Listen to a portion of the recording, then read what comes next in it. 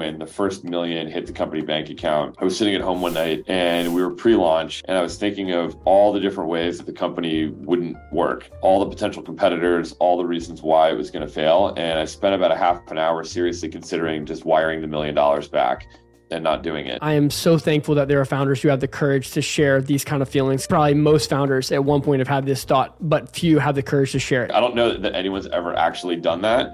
And fortunately, I didn't do that. But when people think about like the self-doubt that goes through your head, I mean, even after the money hit the bank, for the first part of our investment, I was like, I don't know that this is going to work. And Ryan's raised over $200 million for Electric.ai. They have 300 employees. It's one of the most successful tech companies. And he still had self-doubt. My question was, how did you move forward? Surrendering to the fact that like, hey, I can't change the fact that we're in a macroeconomic downturn. I can't change the fact that 10% of my customers might go out of business this year or otherwise be unable to pay. You know what I do control? I control how much money I spend. I control the products we release. I control how fast we move. I control how I communicate with my investors and my team. That was probably the biggest turning point for me in terms of my own sanity. It was like, you just stop worrying about the stuff that you can't control. Life gets a lot easier. Amen to that. Enjoy. I want to thank Corey Dolick for the referral. Check out GitHub and their incredible program. Boom. Welcome to Sit Down Startup Founder Podcast. We interview the best founders in the world and ask them what they did in the early days, right before that hockey stick growth moment. I'm your host, Adam O'Donnell, a former founder. I live here in San Francisco, and I now work for Zendesk for Startups. Zendesk is a customer support platform, and we offer 6 months free to qualified product-oriented startups. Quick partner shout out. First, ActiNow. They can help you set up your Zendesk instance. Click the link below to get 40% off. Second, WorkNet GPT. They power support teams in Zendesk with bidirectional data integration to Slack. Ryan, super excited to have you on Sit Down Startup Founder Podcast. Everyone who's listening is to check out your background. We'll have the links in the show notes, but I want to just get right into it. First, tell us what Electric does, and then we'll go into some founding stories. Great. Yeah, happy to be here. And thanks for having me. So the premise for Electric is really simple. We make it easy for small businesses to manage IT, and we specifically focus on companies that have IT budgets, meaning you're buying computers and you're buying software for your employees, but you do not have an IT department or employ an IT professional in-house. And so before we came along and started building software and providing services to make this easy, your only alternative is to either do it yourself, which is not great, or work with a local IT consultant, which is sort of an old school, kind of outdated way of doing it. So along came Electric, and here we are. I love it. And how big are you in terms of how many employees and how much money have you raised? Raised a little over 200 million, and we have about 300 employees. Amazing. And you've had some incredible investors like GGV, Bessemer, Bowery, and a lot of other ones. Been great. Yeah. We have some awesome people on our cap table, and now it's up to me to make sure we return many times the amount of money they've put in. No pressure. I love it. Well, could you start with one of the lower moments that you had in the early days, maybe even a time where you thought the company was going to go under? Yeah. I mean, I can think of a few. I mean, when we raised when I raised the $2 million seed round, Bowery put in the first $1 million, then I had to go find the other $1 million. And so raised it pre-product. And when the first $1 million hit the company bank account, I was sitting at home one night and we were pre-launch, and I was thinking of all the different ways that the company wouldn't work, all the potential competitors, all the reasons why it was going to fail. And I spent about a half an hour seriously considering just wiring the $1 million back and not doing it. Which I don't know that anyone's ever actually done that. And fortunately, I didn't do that. But I think when people think about like the self-doubt that goes through your head, I mean, even after the money hit the bank, for the first part of our investment, I was like, I don't know that this is going to work. So that was one that immediately comes to mind. And yeah, then there's another one I would say probably there was a time in between our Series A and Series B where I just had one of those days where so many things went wrong all at once that to me felt existential, seismic, like this doesn't work at all. To the point where I got like physically sick and extremely lightheaded. And I mean, literally my head felt like it was detaching from my body. There are probably when I think about it now in hindsight, there were 2 days in the company's history where, yeah, like it literally made me physically sick. And so, I think now having been in enough of those situations, what I've realized is that, usually when you think you're totally screwed, you're only really about like 40% screwed. So all those moments passed, and then we ended up having, some of our best days, weeks, and months after that. So everything eventually is in the rearview mirror. Thank you so much for sharing that. I feel like as a new founder, you look at the highlights and all the money that's raised and you're like, oh my gosh, like they've never had it really that hard. Maybe you hear some light stories, but that's amazing. The first one that you said, when like the money hit the bank account and you started focusing on all the reasons, like you got the first million, then you started focusing on all the reasons why it couldn't work. That's got to be just like human nature to do that. And what helped you kind of get out of that? I mean, I think that the biggest thing I looked at was, well, the worst that could happen is that the company fails, and I'd rather fail having tried than failed after just getting it this far and then literally not even starting. So that's the thing I sort of remind myself of every day. I mean, granted, now there's hundreds of people's jobs on the line and the expectations of a lot of our customers, but ultimately, as an entrepreneur, you have to go into it expecting that there's a very high likelihood that's not going to work, and you just get comfortable with it. Like, am I going to be happy with how I spent my time 5 years from now, 7 years from now, if the thing ultimately goes to zero? And if you're cool with that, everything else that happens that's not that, that's above that, is going to be a bonus. Man, that's amazing. It's almost like you're surrendering the outcome and you're like, hey, I'm going to do everything I can, but there are too many variables outside of my control.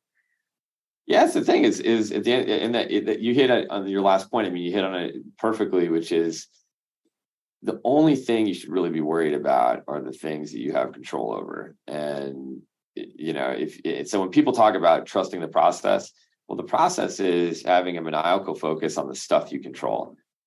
The stuff you don't control is going to come at you whether you like it or not, facing the facts and all. And I think like a huge source of most of my stress and anxiety as a founder across all three of my companies over the last 17 years was mostly the result of being worried about things that I had no control over. And so kind of like surrendering to the fact that like, hey, I can't change the fact that we're in a macroeconomic downturn. I can't change the fact that 10% of my customers might go out of business this year or otherwise be unable to pay. You know what I do control? I control how much money I spend. I control the products we release. I control how fast we move. I control how I communicate with my investors and my team. And I think that was probably the biggest turning point for me in terms of my own sanity. It was like, when you just stop worrying about the stuff that you can't control, life gets a lot easier. Oh my gosh. You're just like, I'm just going to execute on these things. Is there any life hack that you have around staying focused on the things that you can control? Maybe some cool, unique thing that you do in just your day-to-day work? I mean, when I wake up every morning, I sort of obsessively make these little lists, and it's kind of like a weird form of journaling, but very ad hoc. But I'm essentially every morning thinking about the things that are the highest leverage, highest impact uses of my time or the company's time. And I'm reminding myself of that every single day, every morning, so that I really make sure I have my head screwed on straight coming into the office. And, and I kind of think through that narrative in my head of like, what is the story that, I would tell internally and externally about how things are going right now. And you just kind of have to believe what's happening and believe in what you're doing, and let yourself be really motivated and inspired by that. Because if you're not, then what are you even doing? So I think starting my day by just doing that sort of little bit of a reset has been immensely helpful. And again, it seems really, really repetitive. I'm often writing down the same things every day, but it really helps clear my mind. That is very cool. I've been trying because you just get distracted with all the things that are trying to buy for your time.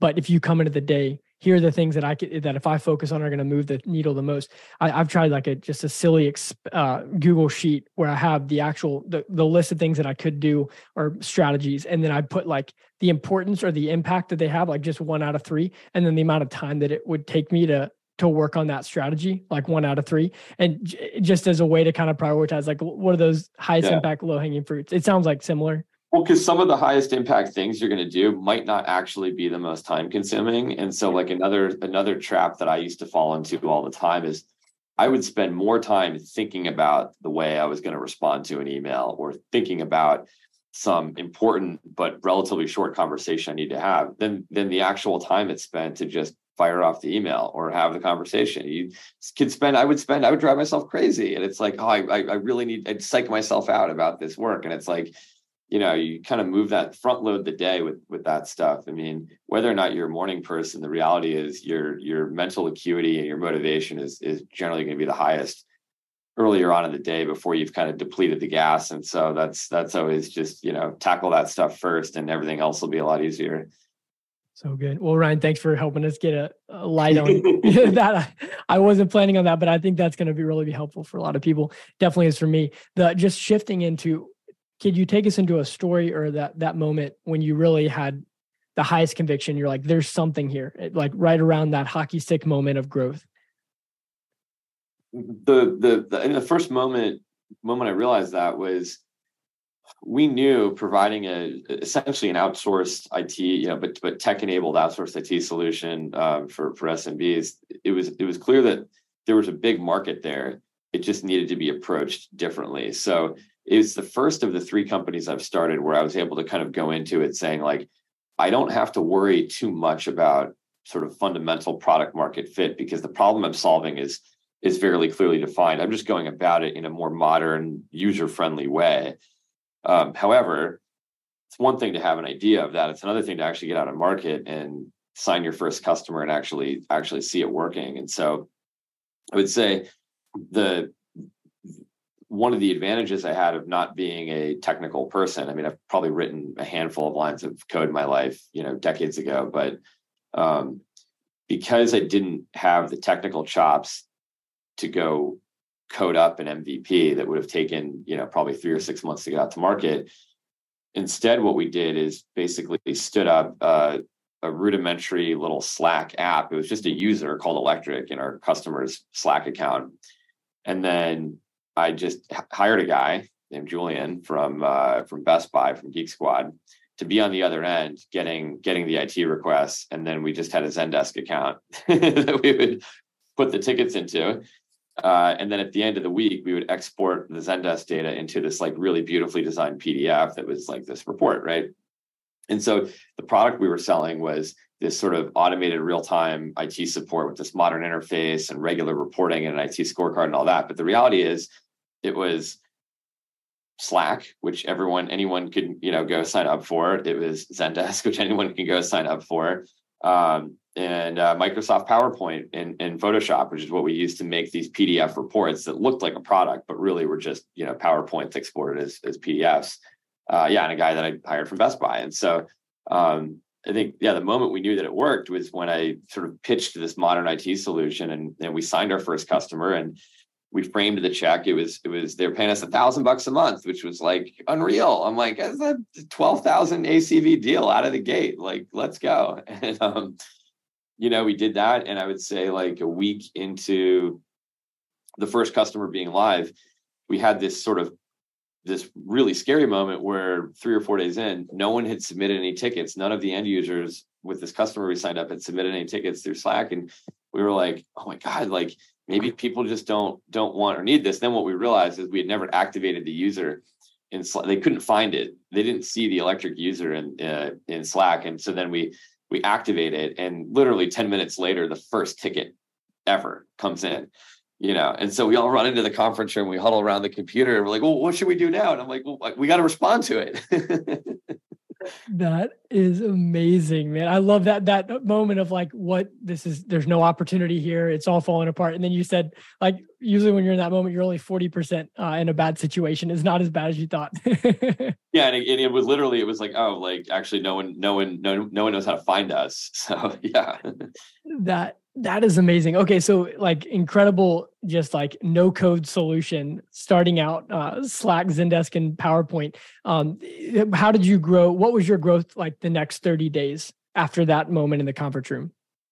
Well, the lesson I learned, I think always because I was always more of a sales focused founder than product focused founder. And so what I realized in my previous 2 companies was that I think a lot of founders underestimate is the sheer volume of customer conversations that you need to have to ensure that even one paying customer falls out the other side is enormous. It would just, if you've never really done sales or particularly early stage sales before, it'll make your head hurt when you think about the number of emails and cold calls you have to make to get a single customer. It's thousands of emails, hundreds of calls and meetings, because in the early days of running a company, like, I don't know how to sell my product.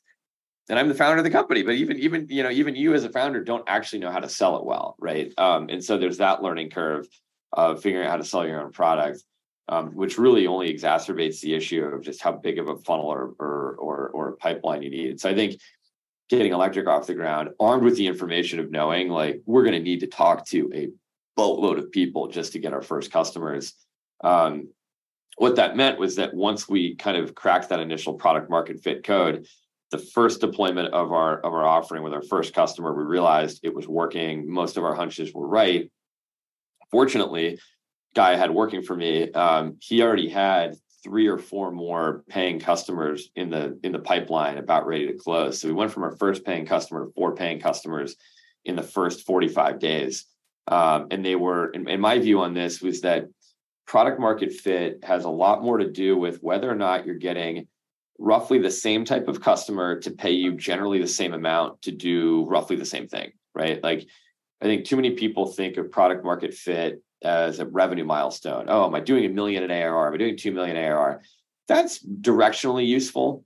However, depending on the size of customer you're going after, depending on the product that you're selling, if you're an SMB play like us, you could get pretty definitive product market fit at, 3, 4, 500,000 in ARR, right? We got to our first $500,000 in revenue with 40 customers. When you have 40 small businesses paying you generally the same thing to solve the same problem in the same way, and you were able to acquire those customers in a very repeatable manner, that's fairly definitive product market fit. And that's sort of what we found. So we got to our first, I think, 60 or 70 customers in the first 9 months, just running the same play over and over, selling the same thing at the same price.